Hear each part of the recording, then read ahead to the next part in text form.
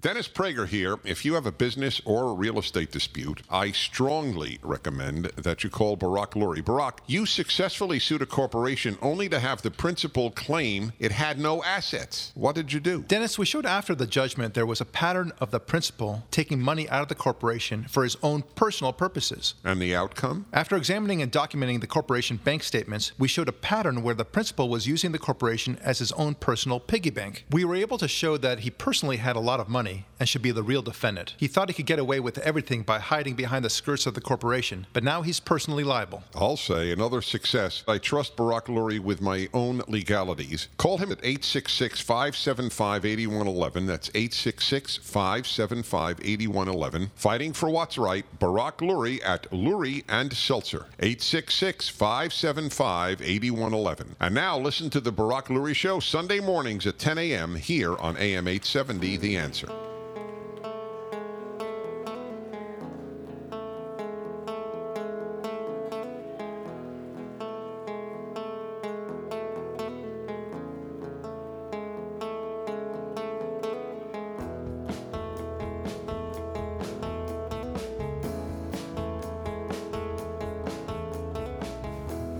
Hi, this is Barak Lurie, and this is the Barak Lurie Podcast with my good friend and producer, Ari David. Thanks for being here, and always a pleasure. We live in the cusp of very strange times, Ari. The Iranian deal, as it's now called, is still subject to some scrutiny. Our congressmen and women and senators are evaluating whether they want to vote for the deal, vote against the deal, and so on. And little bit by little bit, they are announcing whether they are against or for the deal. And two more Democrats today announced that they are for the deal. It's not an easy win for Obama to get people to agree to this deal.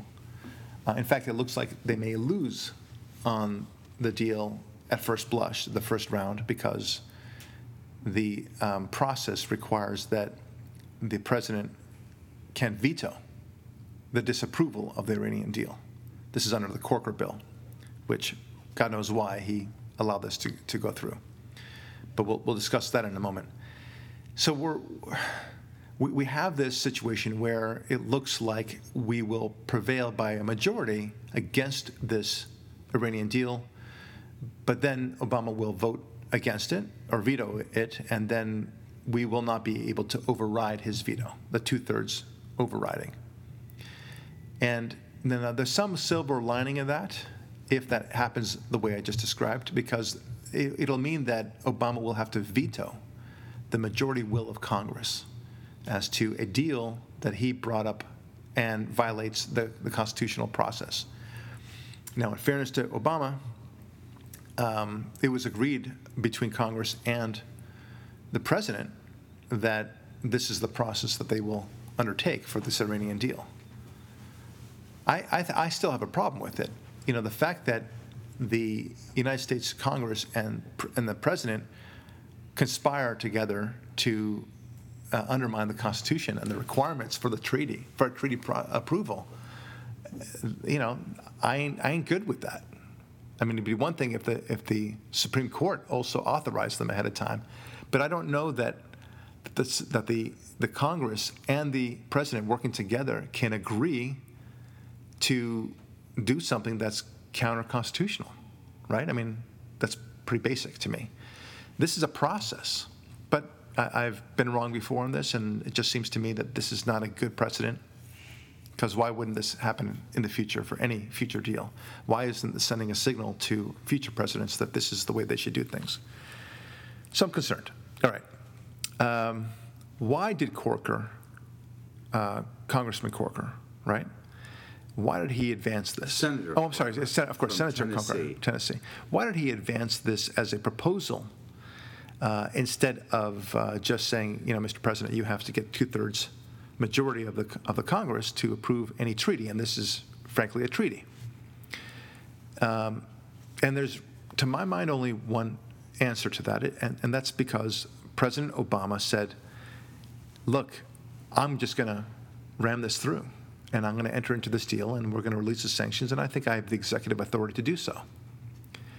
Now, and then Corker said, no, we should have some say about this. How about if we do it this way, Mr. President, where, you can veto us, we'll reverse the whole 2/3 process, and you get to veto us, and we can only overturn you if we have 2/3. And I think that's the deal that was struck. Again, I think that's the reason why, because they were afraid to look like they were going against him too dramatically, but also because the president threatened to do it anyway. So there we go. You brought up a good point offline, Ari, and that is that, we have to live with tomorrow. And we have congressmen and senators that are making bold decisions that are going to ruin us tomorrow. We may very well live under an atomic cloud, maybe not literally tomorrow, but in the near future. And certainly Israel may very well live under an atomic cloud tomorrow, as it were. Or die under one. Yeah, exactly. More likely die under one. That's a good point. And yet, this is okay. This is like, now they may say, Barak, on the contrary, it's exactly the opposite. We're ensuring that it won't lead to that. It won't go to war. And this is minimizing their chances of having the nuclear arms. Well, wait a minute, I say, because even under their own understanding of the Iranian deal, the Iranians will be able to have a bomb in 10 years, maybe even less. So, and we can't do anything about it. They're actually giving them the license to do it. They're simply postponing the license such that they're going to get the license to drive that nuclear car, so to speak, not at 16, but the age of 26, okay? That's when you're allowed to drive now. But they're still being given the keys to the car. And this is a very dangerous car, isn't it? This is a maniac behind the wheels of this car. And you're okay with giving them the bomb. See, this is what I don't understand. So is the deal that we won't have war or an atomic cloud, even if the Iranians completely complied with every term of the deal, which they won't, of course, but let's just assume for the sake of discussion that they will. All right, now it's the year 2025, okay, more or less whenever the deal structures it, but we'll just say 2025, it's 10 years hence. Now what? Now the Iranians get to say, well, remember that deal that we signed back in 2015? It's time. Here's our bomb. It don't stop us, and you have no right to stop us. It's probably more like, well, it's finished. Here it is. Yeah, that's what it's going to be like anyway. Yeah. But in the process of them trying to enrich their uranium, and we'll say, oh, we'd really rather you not. Please don't do that. Well, no, on the contrary, you allowed us to do that. I mean, it's no different than allowing the mafia to engage in its monopoly of the olive oil business, or for that matter, the drug business, and you strike a deal with the mafia to do exactly that. I think it's one even worse morally, because instead of just allowing them, what we did is we made them do it this way. It's not like the FBI makes the mafia take control of the trash hauling industry. Yeah. They might allow it if certain agents are on the take, but they don't make them do it. I see what you're saying, but let's get to the bigger picture of logic and the rule of law and what this all means, because I think this ties in to our culture of decay. Decay not only in the rule of law, but decay in the way that we actually think. Okay, what do I mean by that? In the olden days, let's say only 30 or 40 years ago, when something was proposed like this madness, people would argue it and actually try to understand it. They would try to see the many different ways of looking at this and what the consequences might be. Yes, of course, there were politics involved the entire time, but nevertheless, they would try to at least argue it. There was some logic involved. Now, we live in an Obamacare type culture. I mean, now that I think about it, Obamacare is a perfect example, right? Here's 2,700 pages. It says a bunch of stuff that you haven't read, but we'd like you to sign it, please. We'd like to pass judgment. And we don't even expect you to read it. Just live by it. Yeah. At least in the olden days, people were expected to read it. Maybe they didn't read it, But now the jig is up, so to speak. We know that you're not reading it, and we're telling you what it says, and we want you to say yes to it. And the same thing is true with the Iranian deal, right? We expect you to say yes to this, and you don't know jack squat about this, do you? We expect you to be all supportive of our treaty with Cuba, our new opening, although you don't really know all the details about that either. There's a lot, the Syria deal, all the things that we do in the Middle East and otherwise. They're just, and then, whatever they propose with ICANN, with the, what's the other thing? Not just the opening up of the web, but also there was one other thing that was net neutrality. Net neutrality, yeah. The limiting of data bits from here to there, the right. traffic allocation. So we live in a bite-sized culture where you just get what the president or the media or whatever is telling you to believe, and you have to kind of go on board with it. And they even have code names like the Dream Act, and these are dreamers, right? Suddenly, because they're a dreamer, that must be a nice thing because people have dreams. And you're either for or against them. And if you're against them, well, then you're a racist and so on. Everything's nicely packaged. It didn't used to be this way. There used to be some analysis about it. And we're seeing the same thing now with this uptick, this massive uptick, by the way, in murders throughout the country. How do I connect these two? Because when you're talking about this belief that all you need to hear is what you've been told about hands up, don't shoot, never mind the facts, right? Then suddenly it's all about white cops killing black people, men and women.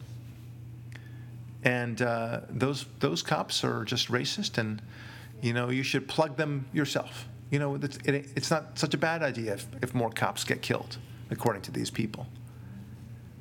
This is the way they think. So now it's the same culture. Do you understand? It's the bite-sized culture, the bite size of the bite phrases that motivate and ultimately animate people to do horrible things.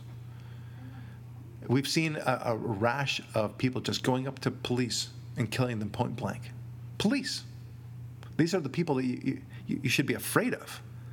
That you should be at least have tremendous respect for. Or be thankful of that they're around to protect you, let alone of course. Not hate them.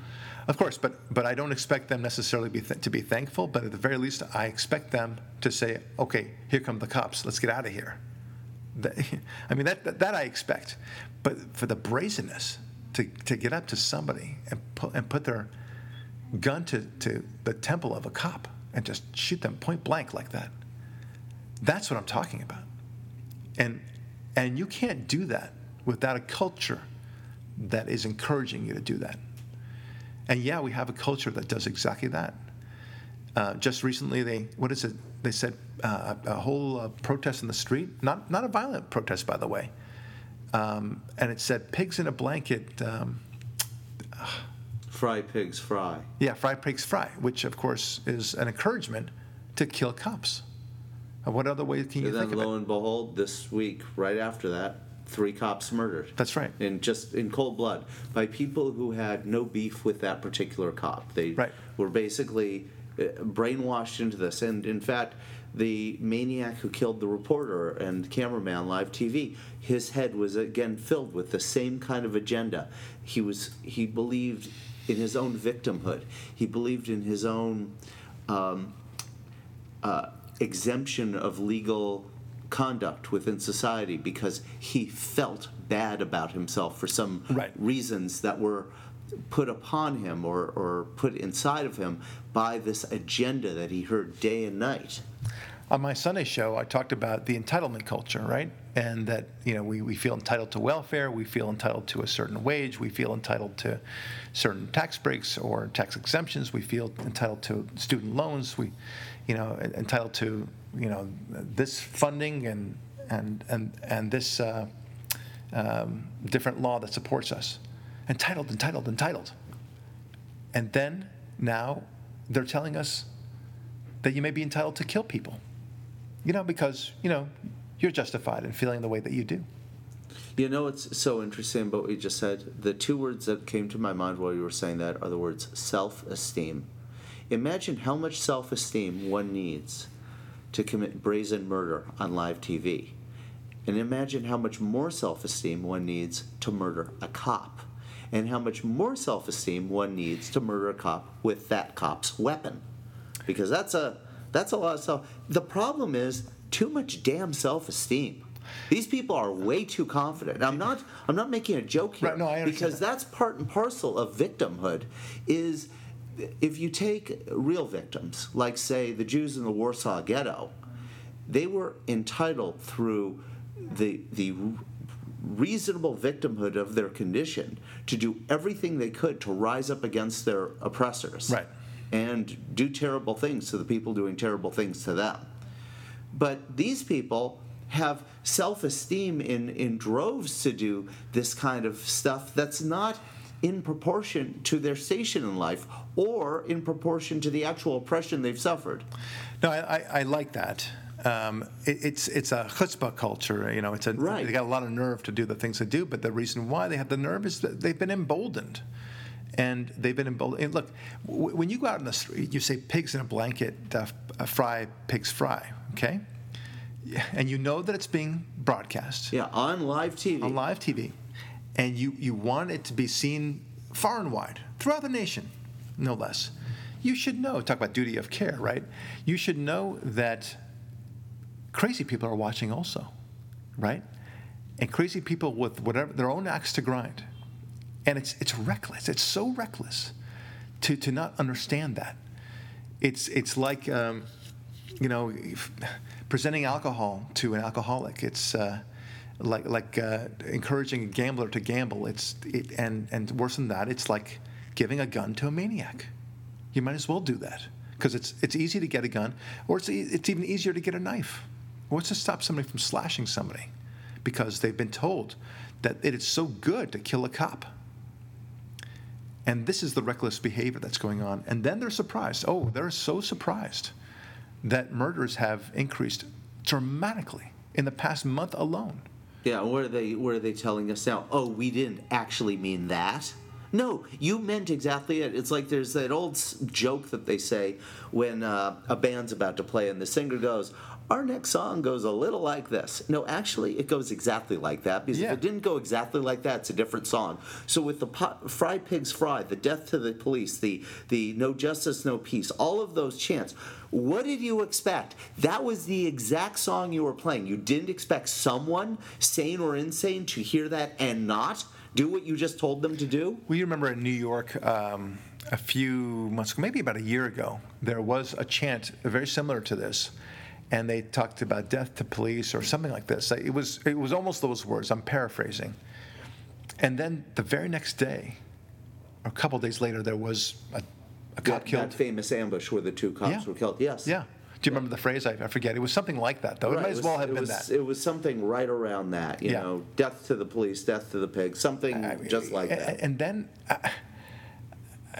they expect mercy on this, and it's not even mercy. They feel emboldened. I mean, one of the things that gets to me a little bit is interesting, like this idiot who killed the two reporters in Roanoke, Virginia. So, you know, this guy has all this self-esteem, as you say, to use your phrase, and he goes and he kills these two reporters brazenly on TV, and then, of course, he runs away and kills himself. Thankfully, he kills himself. I mean, I guess it was a long death, and I hope it was a painful death. But nevertheless, he understands that he needs to run away. But I'm confused here. On the one hand, he's told, go ahead and kill people. He thinks that he's doing a great service somehow. On the other hand, he knows he kind of chickens himself out of it, and he runs away from it because he knows that he'll be caught. And he kills himself. Why? Why did he kill himself? If he was so, in his own mind, in the right to do what he was doing, right? Why not say, I killed these people, and I justifiably did so, and they got theirs coming, and this is the way it's going to be from now on, and come on, everyone. I mean, of course, he would be arrested anyway, but in his own crazy mind, maybe, why wouldn't he have thought, like, hey, you know, I'm showing other people how to do it, and let's do it. Let's start this revolution, by golly. right? I mean, you see the inconsistency. Well, there is actually a very consistent reason for that, which is sort of specific to suicide, which is an act of suicide is the ultimate act of selfishness, because you're actually taking God's power out of God's hand and using it yourself. Okay. So that's number one. Number two, you are taking, most suicides are selfish. They're, for whatever reason, they're to call ultimate to attention to himself. So we can't look, it's more accurate to look at that rather as an act of self-immolation than an act of self-aggrandizement. Oh, I see. You're saying that this is okay. He was doing it for show as part of the big act. Yes. Yeah, okay. Yeah. All right, I understand what you're saying. Anyway, the big picture that we're talking about is this bite phrase culture that we have, and it's bleeding into everything that we're doing. And this allows people to say that things that are evil are somehow good, and that things that are good are evil. Down is the new up, as it were, like the Radiohead song. And it allows congressmen and senators to not be able to see how evil Iran is and how clearly they're putting us at much greater risk. And it's this madness that's taking over this whole country. And it's becoming an exception to hear somebody speak in an intelligent, logical way. That's the exception now. So whether it's Dennis Prager or Charles Krauthammer or Ted Cruz, of course, these people who actually can analyze it very seriously, and even when they do analyze it, the response to them is that they are warmongers or racists or whatever the bite-sized phrase in response is. Full of hate, full of intolerance, whatever it is. Right. And the only violation of actual conduct they've done, like you said, is they presented a logical, reasoned argument. Mark Steyn, when I saw him speak, he says the goal of those on the left isn't to win the argument, it's to prevent the argument from ever taking place in the first place. Yeah. They'd rather shut you up. Yeah, and that's what we're seeing in all these things. The victimhood of Vester Bryce Williams Flanagan, to use both of his names, he never wanted to actually discuss what that girl said to him, which, by the way, was laughable, that offended him so. He just wanted to murder her so she could never speak again. The people who had beefs with police never want to actually engage them in conversations. The Black Lives Matter people are famous for not going to a Bernie Sanders speech and having conversations with Mr. Sanders. They're famous for turning the microphone off and shutting down the event. Yeah, it's a get with the program or else culture, right? And why aren't you getting on the program? That applies to the Iranian deal, by the way. It applies to Obamacare. It applies to every policy that Obama tries to advance. Get with the program, and dissent will not be tolerated. Just aside from it being the highest form of patriotism, as long as it's against a Republican. Right. But Hillary Clinton screeched that in 2006. Yes, but absolutely. Now, no. Yeah. So this is get with the program or else culture, and it's this bullying mentality, right? Coupled with the bite phrase ideology of the Black Lives Matter thing, and really, which was born out of this hands up, don't shoot concept, which was totally a lie, as it turns out. Everything about these various different white on black killings, with the exception of one that was in South Carolina, and I think, and then the guy went straight to jail, and he was just charged with murder, as he should be. The evidence was right there. But by golly, I mean, are you for real? This is what's going on. And they keep on talking about the injustice of this. This is an interesting thing. When a white cop does kill a black man in cold blood, as it appeared in South Carolina, remember that video? And he was captured right away, and he was thrust in jail right away, and he's been charged with murder right away, and he's in jail now, and he will be charged and convicted for murder. Okay, but nobody talks about that. Isn't that interesting? Yes. They still talk about Eric Garner, and they talk even more about Michael Brown in Ferguson. And nothing happened in that. And the reason why they're talking about it is because, in their minds, Officer Wilson, I believe it was, got away with it. You see, but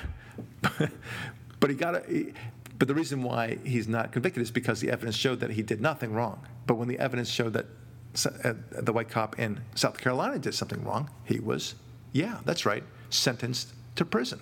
There was justice. So in their minds, there'll only be justices every time that a white cop kills a black person, that white cop goes to jail. It doesn't matter what the facts are.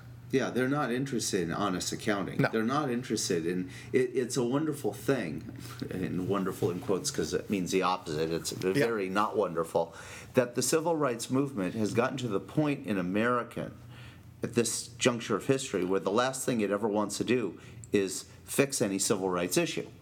Oh, yeah. I agree. The risk that it goes out of business. Yeah. There's also something about the Iran deal and the conduct of the Republicans. And it's the same conduct that they've had on myriad other issues, but none of those issues, as severe as Obamacare is nearly as dangerous as the Iran issue, which is this. They don't want to deal with their responsibility either. They are more concerned with not embarrassing Obama or absolving themselves of having to impeach Obama for Obama's gross, flagrant offenses than do their own duty. And that is why what I think explains the Corker bill. If Corker's bill did not pass, and it was part of the treaty process, and Obama rammed that through, they are obligated then to impeach him. This gives us an out as Republicans for not having to do this. Trust me on this. Look, I like the way you're thinking. The problem is I think you're thinking too deeply about people who are not thinking deeply. I think they're thinking. I think this is exactly the thought that goes through their mind. I think every day John Boehner wakes up from that drunken stupor from the night before, the first thing through his mind is, please don't make me impeach Obama today. I will do anything I can to let Obama get away with it. That would require too many people thinking the same way, and that the evidence they would often be conspiring at the same time. They all do. I think that what is that expression that we said before? Never explained by way of conspiracy what can easily be explained by laziness, right? And I think the laziness factor here is very strong. The Republicans wanted to, and this is what we began it off with, I think that the more easy rationale to explain this is laziness, in the sense that the Congress was afraid that Obama would ram this through, that Obama would ram this through, and that Congress would be left with nothing to do at all. And this way, with the Corker bill, that at least they would get to have a say in the matter. Anyway, let's not get too deep into that. What I want to come back to and maybe close off with is this. Look at this culture that we've developed, a culture where where anything, not just that anything goes, but the truth doesn't matter. And you're coupling it with bite-sized phrases, a sense of entitlement, and you have people on one side, like us, looking for the logic of things, looking for the answers there. And it's we're living in a different dimension, a different plane altogether than the people that we're fighting. The people that we're fighting are making movements. They're moving their pieces forward, and they're cheating by lying and such like that. It's like playing a chess game, and they're not following the basic rules of chess. Which is wait for your opponent to move before moving again. Right, or making a bishop move like a knight, or making a queen move like a pawn, or whatever it is. Yes. And they're just not, but they are moving the pieces. And we're complaining about them cheating and moving the pieces in the wrongful way that they are. But guess what? They are moving the pieces. And then the board is what it is. And then they get to look at the board as it is and say, here's where we are. Now deal with us now. See, we've won. Or we've won. Oh, wait. Yeah. We've won, and you need to accept it as it is right now. I mean, whether that's the gay marriage proposition, which was born out of a lot of deception, whether it's the Iran deal, which will be an established fact, or a fait accompli, as they say in French. Obamacare, the budget things, the sequester, this negotiation, that negotiation, Right. every one of them. Right. These are established things that they will want to force on us, and then we have to deal with, the chessboard as it is. Yeah, and whenever we try to argue logic, as you say, the first reaction they always say to us is essentially, in so many words, fine, but you're just not saying it nicely enough. You're right. They complain about tone, and even our people on our own side complain about our tone. But let's not go there. I agree. But that's another form of chess move where it's a rigged game. I agree with you, but I'm not. I don't want to finish with that. I want to finish with this notion. You see, the truth doesn't matter to them. What matters is getting the pieces to the other side of the board, and what matters is winning. So we think that we're fighting one game and they're playing a completely different game. And I'm not saying it's a better game. I'm not saying it's a game that's honest at all. On the contrary, I think it's completely the opposite of it. But they are playing a completely different game where logic and reasoning doesn't even apply. Just like the dice doesn't apply in a chess game, right? Or a queen doesn't apply in the game of Scrabble. These are different games. And so we are arguing all this time. You have to think it through. Look at the consequences. Look what you said only 5 years ago, Mr. Obama. Look what Mrs. Clinton had said about the Iraq War and weapons of mass destruction or whatever back in 1996. We say all these things, and it means nothing to them because you know why? It means nothing. That's why. And we're having this slow decay of our culture because we don't recognize this. And one of the things that we need to advance is this a notion of truth, a notion of, and I think you only get truth through God, through a sense of justice, through a sense of rule of law. Do we really have to wait until the murder rate skyrockets in such a level that we're afraid to literally go out of our houses? Is that the point we'll come to our realization yet again as to why we need the rule of law? Why we need God, why we need truth?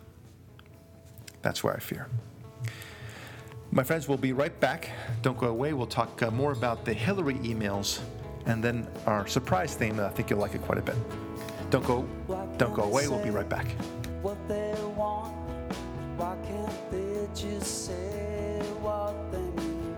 Come clean. Dennis Prager here. If you have a business or real estate dispute, I strongly recommend that you call Barak Lurie. Barak, you had a case where your client invested $100,000 with her accountant, who put her into various fake real estate investments. Yes, the challenge here was that neither the attorney nor the client were really focusing on this case. So what'd you do? At the deposition, I had a big stack of documents that I told her I was going to ask her to testify about. I made sure she saw those documents and let her know her serious exposure. We settled for the full amount of the payments my client had paid her. We didn't even start the deposition. Litigation is a lot about understanding the psychology of your opposing party and sometimes the opposing counsel. I'll say another success. I trust Barak Lurie with my own legalities. Call him at 866-575-8111. That's 866-575-8111. Fighting for what's right. Barak Lurie at Lurie and Seltzer. 866-575-8111. And now listen to the Barak Lurie Show Sunday mornings at 10 a.m. here on AM 870, The Answer.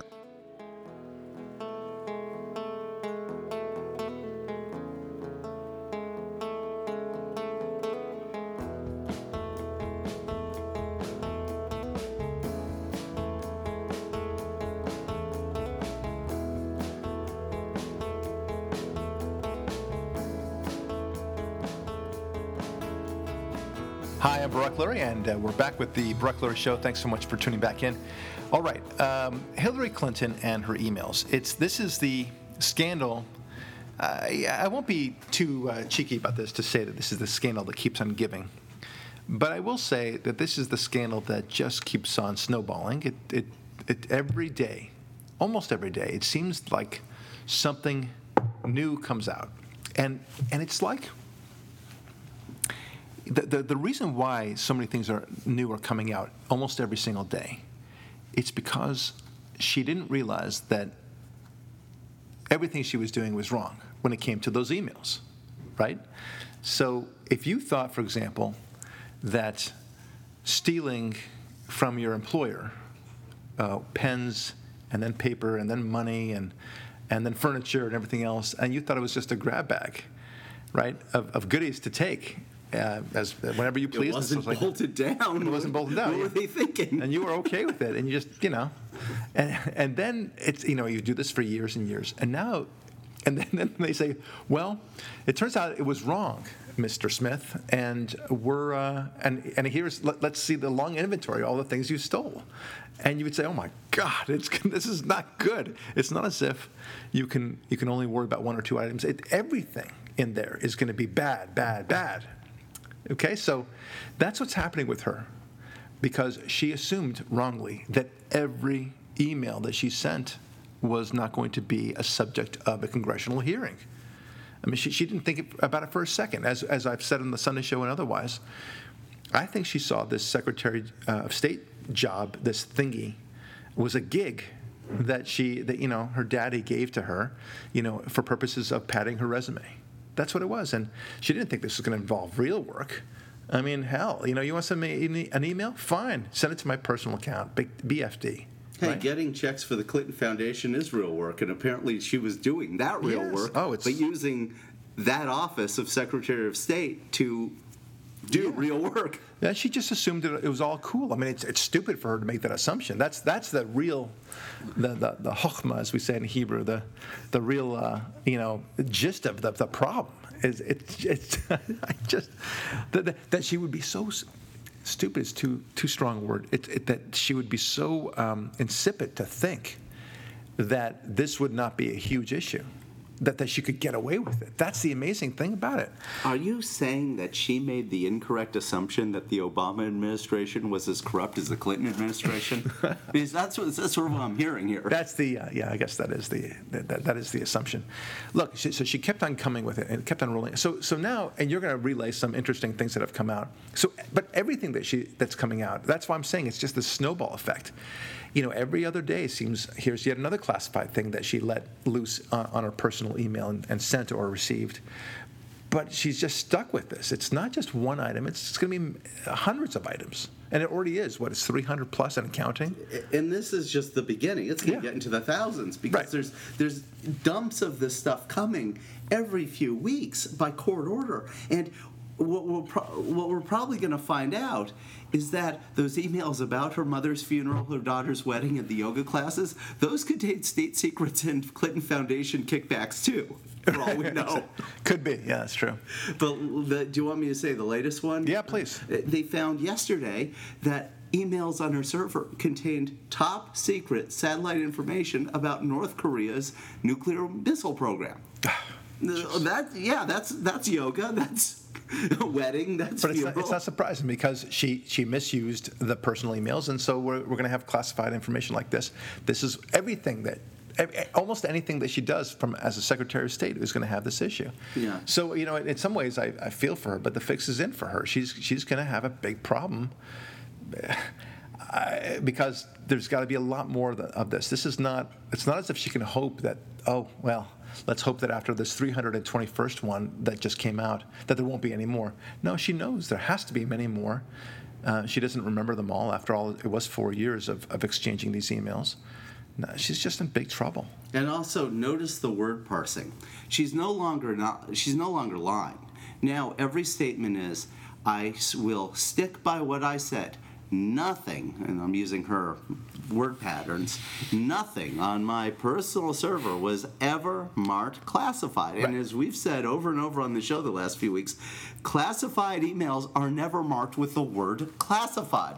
The word classified is a classification of 3 types of things: secret, top secret, and really, really top secret. Well, she's trying to create a standard that doesn't exist. That's right.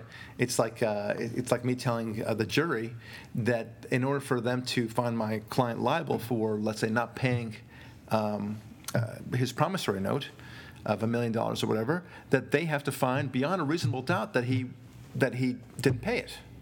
Well, that's not the standard. The standard is a preponderance of the evidence. It's not a criminal matter. But if I insisted on it, and they would nodding their heads, and the other side could say, "What are you talking about? That's not the law." Ladies and gentlemen, you must find preponderance of the evidence. I mean, beyond a reasonable doubt. And that's what she's doing. She's creating a standard that doesn't exist, saying none of it was marked classified, and then putting in the minds of the public that what is required is that that she not release or receive things that are marked classified. But that's not the issue. That never happens. Yeah. Anyway, So. do you notice also, you love to say liars always lie, cheaters always cheat. It's the exact same parsing strategy regarding, remember this? It was just about sex. Right. My husband is being impeached in a right-wing conspiracy over a sex scandal that's all about sex, ignoring the fact that, no, it was a lying under oath scandal. Right. It was, you were sworn under oath to tell the truth, nothing but the truth and the whole truth, so help you God, that you don't believe in, and Right. you didn't do that. Well, this is the redefining of the battlefield, right? Yes. You decide, I mean, very often in the old days, and still today for that matter, the army that knows how to win on a certain battlefield, for example, a muddy battlefield, the Romans were very good about this. They knew how to work on a muddy battlefield, and they would exploit that, and they would bring the enemy into the muddy battlefield, and they didn't know how to deal with it, and so they got literally stuck in the mud and they got slaughtered.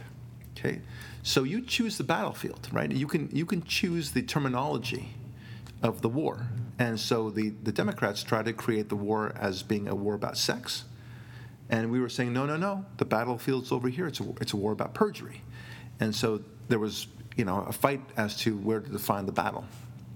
Likewise, and now they're doing the same thing where the issue is she's trying to say that this is whether or not the emails were marked classified, and that's what the fight should be about. And those wascally Republicans, they're still searching for the email that's actually marked classified, and they won't be able to find one. And I'm honest Jane as the day is long. Right? That's the way that she'll. That's exactly it. And this actually goes completely to the entire political philosophy of this party known as the Democrats, which is try to get stupid people to vote for you by keeping them stupid. Yeah. And I'm not saying this to be derisive, to deride them or anything. They simply do. When they speak, they look to uneducate people in their speeches. They look to uninform. They look to cloud an issue. Rather than speaking with clarity, they speak with clouds. Right. Well, we say the same thing in law, right? When you have a case that you're not very comfortable with, and by the way, that's not the way I practice. Then if you're not comfortable with it, and the only way that you can win is if the fact finder is confused, then you want a jury, right? Because that's the way it is. The juries are often confused. They don't understand the law. They go with their feelings and such. The last thing you would want is a judge to make the decision for you. Okay, so you go with a jury. And that's the way the Democrats are. The platform is exactly that. They prefer to have the jury, as it were. And they will parlay the discussion in such a way that the only people that are listening are the people that just want to see the bite-sized bits of information that are coming through on the airwaves. How she wore that dress. Hands up, don't shoot. War on women. Mitt Romney killed his employee. Right. Dog on the car. Dirty air, dirty water. Right. All those quick phrases, and those are the things that win the votes, unfortunately. And so you're right to say, look, let's keep this dumb. They will keep the discussion as dumb as it can be, because that's what people are listening to. And if you let people believe, just like it was funny you said before. I believe it was offline where you said if the glove doesn't fit, you must acquit, right? Well, it's absurd reasoning. They even tried to confuse the jury about DNA and how that worked. And what they did successfully in that trial was to make the jury feel that Cochran's simplistic way of explaining things was an acceptable analysis. So the glove don't fit, you must acquit. That's good enough. Or this DNA business, I don't understand it, and I don't think you understand it, ladies and gentlemen of the jury. That could be anybody. All those fancy people from Brentwood are going to try to confuse you with this and that and this and that. It's so simple. Right. It's so simple. And so talk like you can think like I'm thinking right now. I give you license to not think. And I give you lessons to think falsely, for that matter. And I give you license to feel. Stretch out with your feelings, Jerry, right. and follow your feelings. Right. Don't let your little thoughts get in the way. Right. It's the exact same thing with Hillary's messaging now. That's right. I'm a victim. Right. No, not one email was ever marked classified, and I assure you I'm telling the truth, and she is.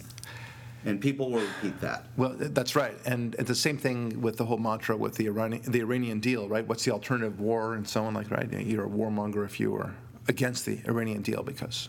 Yeah, that's that the way. war that you want. I know you Republicans. All you do is want war. There was a video that a lot of celebrities put together in support of the Iranian deal. So you got Jack Black, Morgan Freeman, and a couple of many others. Maybe you saw this. I did. Video. Unfortunately, that's right. Yeah. Okay, so it's remarkable looking at this video, and they're trying to make it funny, and they say, "This Iranian deal, we want peace because you know what." War is really bad. Like, a bomb really would prevent you from playing with this frisbee. Haha. And they make it seem like it's so educational. That if you just think the way they do, well, then you must be bright by default, right? By default. So that's the way they think, and they're presenting it exactly that way. There's literally no analysis in that. It's just simply saying, go for this deal, or bad things will really, really happen. I mean, they don't discuss for a moment why the deal is good. Why would they? Because the moment they get into the details, things start falling apart very quickly. So you and I have had this discussion with many of our liberal friends, and even the intelligent ones. You talk about the fact that the inspection takes so long. You talk about the fact that we're supposed to protect Iran from Israel, no less. That we're supposed to give them $150 billion without any restrictions whatsoever. Or the basic fact of all, they are our enemy and they are evil. Right. And no matter how evil you think we are, they're much more evil. Right. Trust me. And for us to expect them to honor a deal 100% the way we think that they're going to honor the deal, not what they believe to be honoring the deal. They may actually think that they're honoring the deal the way that we want them to honor the deal, the way that they should honor the deal. That's so naive. I mean, talk about liars always lie, cheaters always cheat, and such like that. I mean, these people cheated so many times, and we expect them to. Anyway, we can get into the details of that, but it's hard. It's mental exercise that's necessary to do things right. Truth always requires hard work. Truth has never been easy, right? You ask any. I mean, I remember once I had a girlfriend of mine, and we didn't last very long. She lied all the time. To me, to other people. And I caught her in a fairly big lie. It wasn't about infidelity or anything, but it was just, it was enough. It was like after a month or two. And I said, we'll call her Jane. Jane, it's clearly that you're lying here. And I confronted her about it. We had an argument about it, and I said, it makes me feel like a fool. It makes you, like you actually think that it insults my intelligence, et cetera, et cetera. And she snapped at one point and says, you know what I lie? You know why I lie? And I said, why? She said, because it's easier. Ari, I never forgot that phrase. Because it's easier. And she's right. And I said to her, and thankfully I had the presence of mind to say, why does anybody lie? They always lie because it's the easier route, right? Where's your... Did you mail the bills, Johnny? Yes, I did. But he didn't. But it's easier for the time being because he doesn't want to have a confrontation, right? It's easier. People lie precisely because it's easier. That's the whole point. Do I look fat in this dress? No, not at all. There's so many good examples of this, was this in my business? Was this motion filed with the court? Yes, it was. Scramble, get it filed, right? No, it's hard to admit that you're wrong. It's hard to admit to do the hard homework to say this won't work, or this does work, or whatever it might be. And truth requires work. If there's an equation there somehow, T, capital T equals, W or whatever it is, with certain time is something else. But lies always implies laziness of some kind, always. But by definition, crime is lazy in a sense, right? You're cheating the system. You're lying. And you don't want to do the hard work to get the millions of dollars that you are now trying to steal. Okay? Other people work for it, but you don't want to work for it. It's lying. And the same thing is true with the whole liberal mantra, the way they get into the political debate and the way they get votes. They do lie. They lie and they cheat. Now, that's a pretty bold statement I just said. So, and people will ask, what do you mean, Barak? Come on, that's, you're just saying these generalities, and that's, I'm going to quote you now, and you won't be able to have backup for it. But we do. We have plenty of backup for it.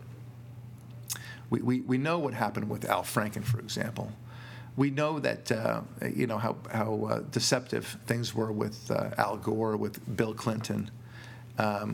We know all this stuff. It's all big lies. The global warming movement, it's a dramatic big lie. You can't, I get so tired of it because when we say that it's a hoax and they say, oh, you don't believe in global warming, they look at us like we're crazy. We point it out to them. We actually say the facts. The temperature in the past 15 years, contrary to your very expectations, has actually gone down.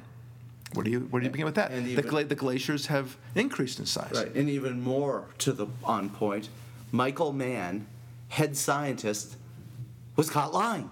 Right. In literally lying. Email. Yeah. Remember those emails with him in the East Anglia University? Right. On email? He didn't have a server in the toilet. He got caught. Right. Right? Exactly right. That's exactly right. So lies are easy. But remember that it's easier to do easier things, I suppose. That's the simplest way to put it, right? I like fast, who doesn't like fast food, right? Fast food is good for you. And you're pointing to yourself. You like fast food too. No, I don't like fast food. Okay. You said who doesn't? I said me. Oh, I see. Well, I don't like it either, but it's easier, right? You get the food fast. It's not healthy for you, but by golly, there it is. Right? You don't have to do the hard work of cooking, making sure you know what the ingredients are, right? I mean, it's a good example. It's a good parallel here. But the world likes to give us the happy meal, right? The Democrats give us the happy meal. This is terrible for you, but they'll make you think that you're eating something healthy, or that you're even a good family man if you bring your children into McDonald's, right? It's terrible for you, right? I mean, we know that from the 30 Days. We know that from something called cancer. Right. It's just, But what's so nobody can be responsible What's to do so that. interesting is they, on the left, will constantly accuse us of believing in these conspiracy theories. They love to say conspiracy theory. Obama's birth, Obama's orientation, Obama this, Obama... All those things that we believe in are generally true. Meanwhile, they lie about us, and they believe the most cockamamie conspiracy theories, like global warming, that Clinton was just having sex in the White House, that Al Gore got the election stolen from him. Meanwhile, he was stealing the election, or attempting to. Right. All the voter fraud, Planned Parenthood, there's a huge conspiracy for you. That's now been exposed. Right. And it's a war on women and Planned Parenthood, right? If you're attacking the videos, it's deceptive people, and they're saying let's go. And the DOJ goes after the people who do the illegal video recording, right? That's what they call it, as opposed to the fact of what's actually happening in the Planned Parenthood clinics. They're killing babies, and they're actually extracting live babies on occasions, and they're extracting their organs for harvesting. It's just so disgusting and so frightening and horrifying. But they'll just change the battlefield. They'll go to the easier route. They'll say these are people that would try to take away your right as a woman to choose. Right? This is the mantra. This is the parlance of how they operate. Yeah, 4 years ago when the war on women was being brought full force on Mitt Romney, part of me said to myself, God, I can't wait till Hillary Clinton tries that trick, considering that she is the war on women. Right. Because she was the one who destroyed all those women who came forward with the truth about her husband's terrible abuse. We call that irony, and that's the party that gives us irony. It's the Democrats, the party of irony. We don't deliver anything but irony. Okay. On a big silver ironic platter. One of the things that's interesting, we're talking about this because one of the biggest issue to me is God, right? I mean, you and I have studied God in many different ways. I have studied it deeply. And, look, to me, in my mind, I know that there's a God. Whether that God is the same as the God of the Bible, I don't know. and I believe in the God of the Bible. I believe that Creator is the same God of the Bible. But there's two different things. I know that there's a Creator. I believe that that Creator is the God of the Bible. Good. We're good to go on that, right? And I've studied it deeply. I've looked at the numbers. I've analyzed it thoroughly. I use logic in my own head. How can we have free will without a God? I mean, if you believe in free will, then you really need to believe in a Creator who gave you the free will. Why are we so different from the animals in the way that we are? Our appreciation for beauty, for example, our appreciation for manners, our sense of posterity, our sense of the past, our sense of the future, our sense of purpose. I go on, right? And then you go into the whole planetary scheme of how perfect Earth is in terms of its location, not only in the solar system, but in the galaxy, and how Jupiter is just in the right place in order to absorb all the asteroids, and how we go in a nearly perfectly circular orbit as opposed to the elliptical orbits that many other planets go with, right? I mean, it's absurd, and I go through all these permutations, and this is just 1/10 of what I normally would go through. I'm saying everything I just said almost parenthetically, right? And then when you talk to somebody who is an atheist, they'll dismiss you. They'll say, it's all this mumbo jumbo, and more people have doubted the name of God than anything else, so bye-bye. Not that that's right, of course, but that's what they believe and that's what they say, and therefore they can dismiss you. But you see, it's exactly the same thing. It's laziness. You can't see, or at least according to them, you can't see, touch, or hear God. Therefore, he doesn't exist. That's pretty easy, isn't it? But for us, we can do all those three things, and we also feel God. We also intuit him at the same time. And we're thinking deeply about it. But it's exactly the same issue, isn't it? There's no difference whatsoever. Yeah, but you notice they never want to inverse that observation. Who cares if you can see, feel, or touch God? There's plenty of people who don't in their entire life who are perfectly good people. Right. But God can see, feel, and touch you. Yeah. Yeah. That's a scary thought to them. Well, terrifying. That is terrifying, but they would argue that that's a circular argument, Ari, because you're assuming the God that we don't even believe in the first place. So they should feel that if they had if they just scratched the surface of the discussion. But they would argue that for your argument, which I think is a very intelligent argument and a very correct one, God is in our lives, whether you realize it or not, is what you're saying. Yeah, but it's part of what I call the hedge the bets argument on God, yeah. Which, okay, if there is no God, whatever, but don't you want to pray just in case? Yeah, I've heard that argument, by the way, and I like it. I respect it, but using that same argument, you might as well be a Mooney. You might as well believe, if you're Jewish, you might as well be a Christian. If you're a Christian, you might as well also be a Jew, and try to be everything to every, under every circumstance, right? So. Well, there's a slight blurring there because you're talking about religion. I'm only talking about God. I understand, but the way we believe in God. Look, to me, I never use that argument. I just like the truth wherever it may be, and I think that if there is a God, and frankly, I know there's a God, but let's think like an atheist would.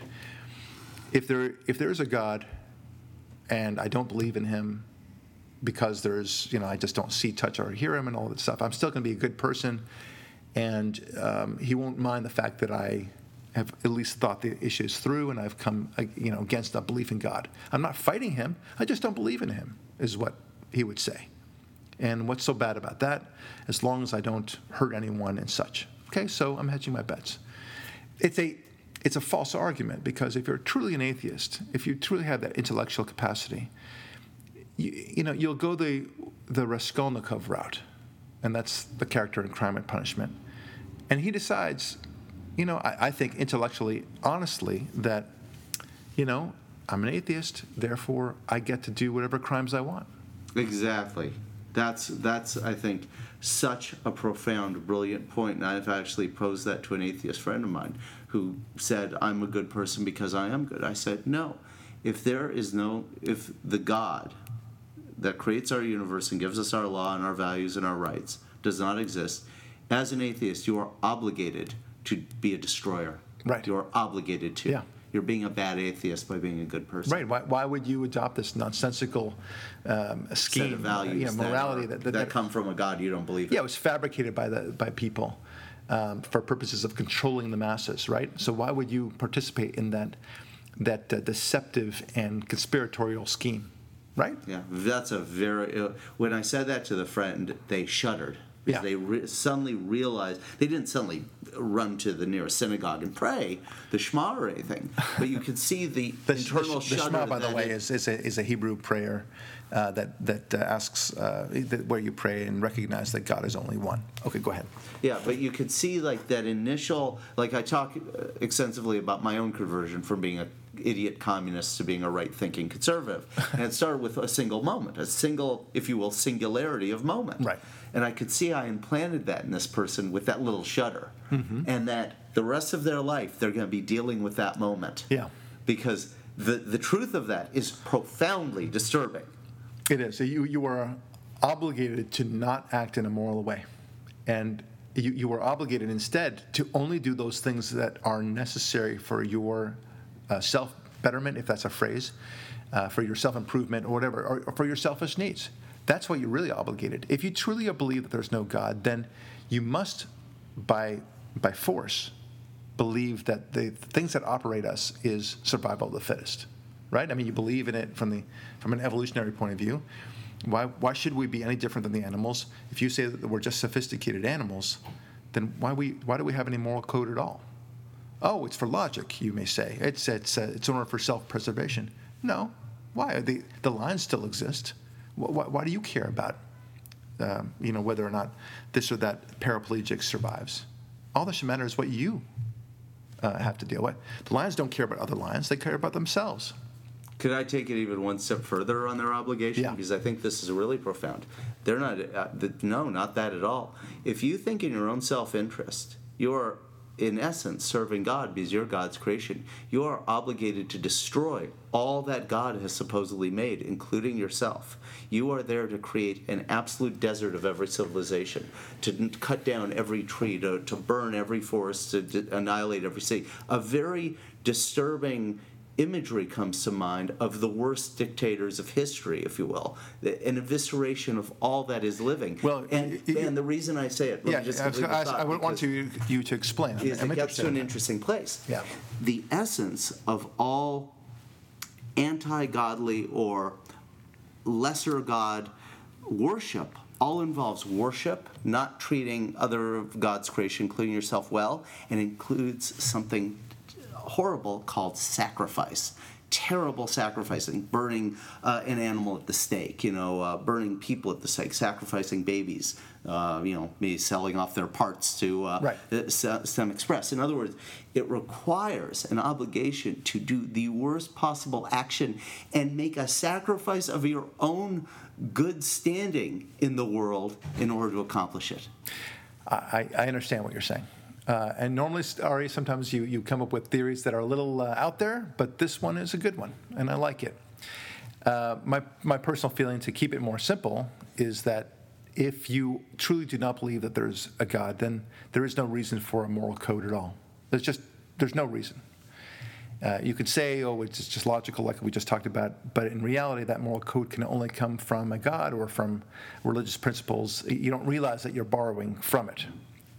Just like our clothing is, borrowed from previous generations and such, and music for that matter. When we think about a song, the first thing we think about is maybe a blues-oriented song or something like that. But we don't think of a whole new, different kind of dimension of music, right? It's what we're used to, and just like that, morality is what we're used to, and that in turn came from religious sensibilities, from the Bible and such. Now So you don't really you must not believe in that moral code. You have to have a whole different structure, and as you said, you really need to wipe out the whole thing, because the whole thing that we see around us is all based upon morality. Everything about it is based upon some form of morality. I'm looking at a building outside the window right now. How is the building based upon morality, you ask? Oh, I'll tell you. Because it took a long time to build that building, first of all. And there were many contracts involved. People had to trust each other. There was a rule of law that was employed. There were families that were involved who were commissioned to do this and there were bonuses involved, and there was a Christmas party, to help them out and to help them understand each other. There was all sorts of little things that are going on that without a moral code, it would never have been built. Okay, so in a sense, you have to destroy all the edifices, literally, that morality built. Exactly. Got it? Okay. Now let's go back to the whole simplicity thing, because I think we're really onto something here. Liars always lie, and they always lie because it's simpler.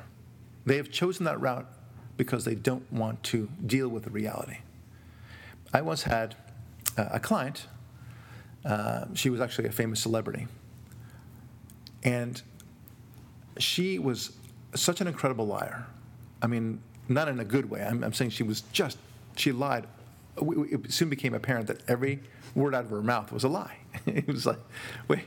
I mean, she was very reliable in that sense, right? Okay, she's lying. One day, she owed us, a good chunk of money.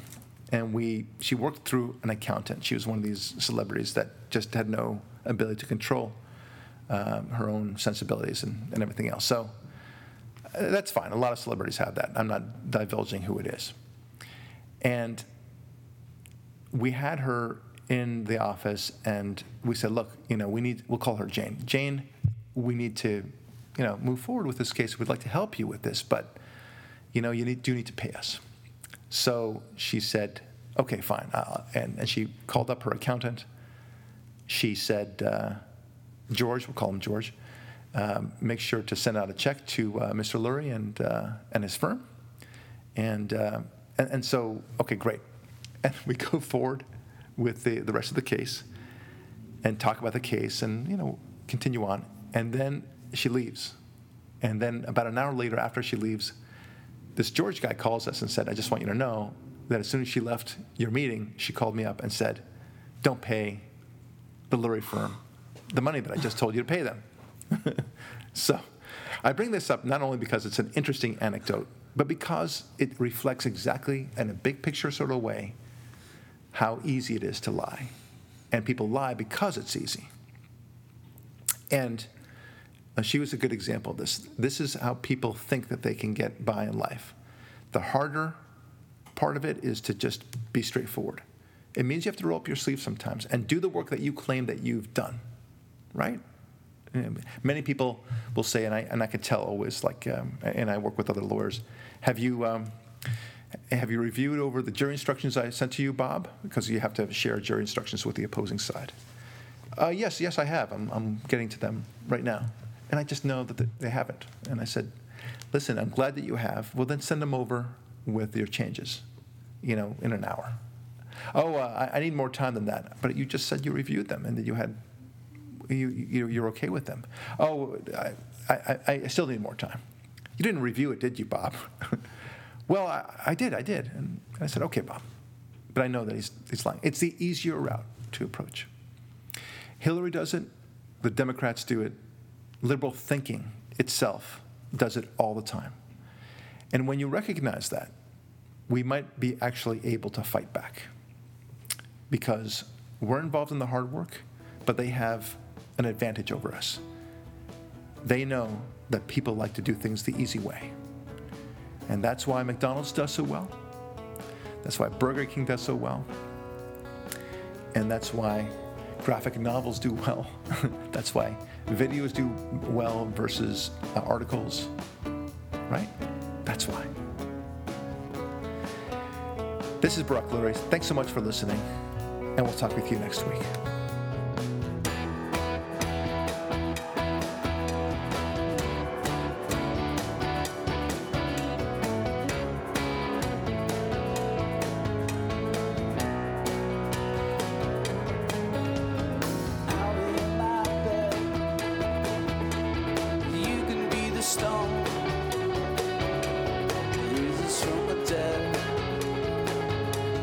Carries us out.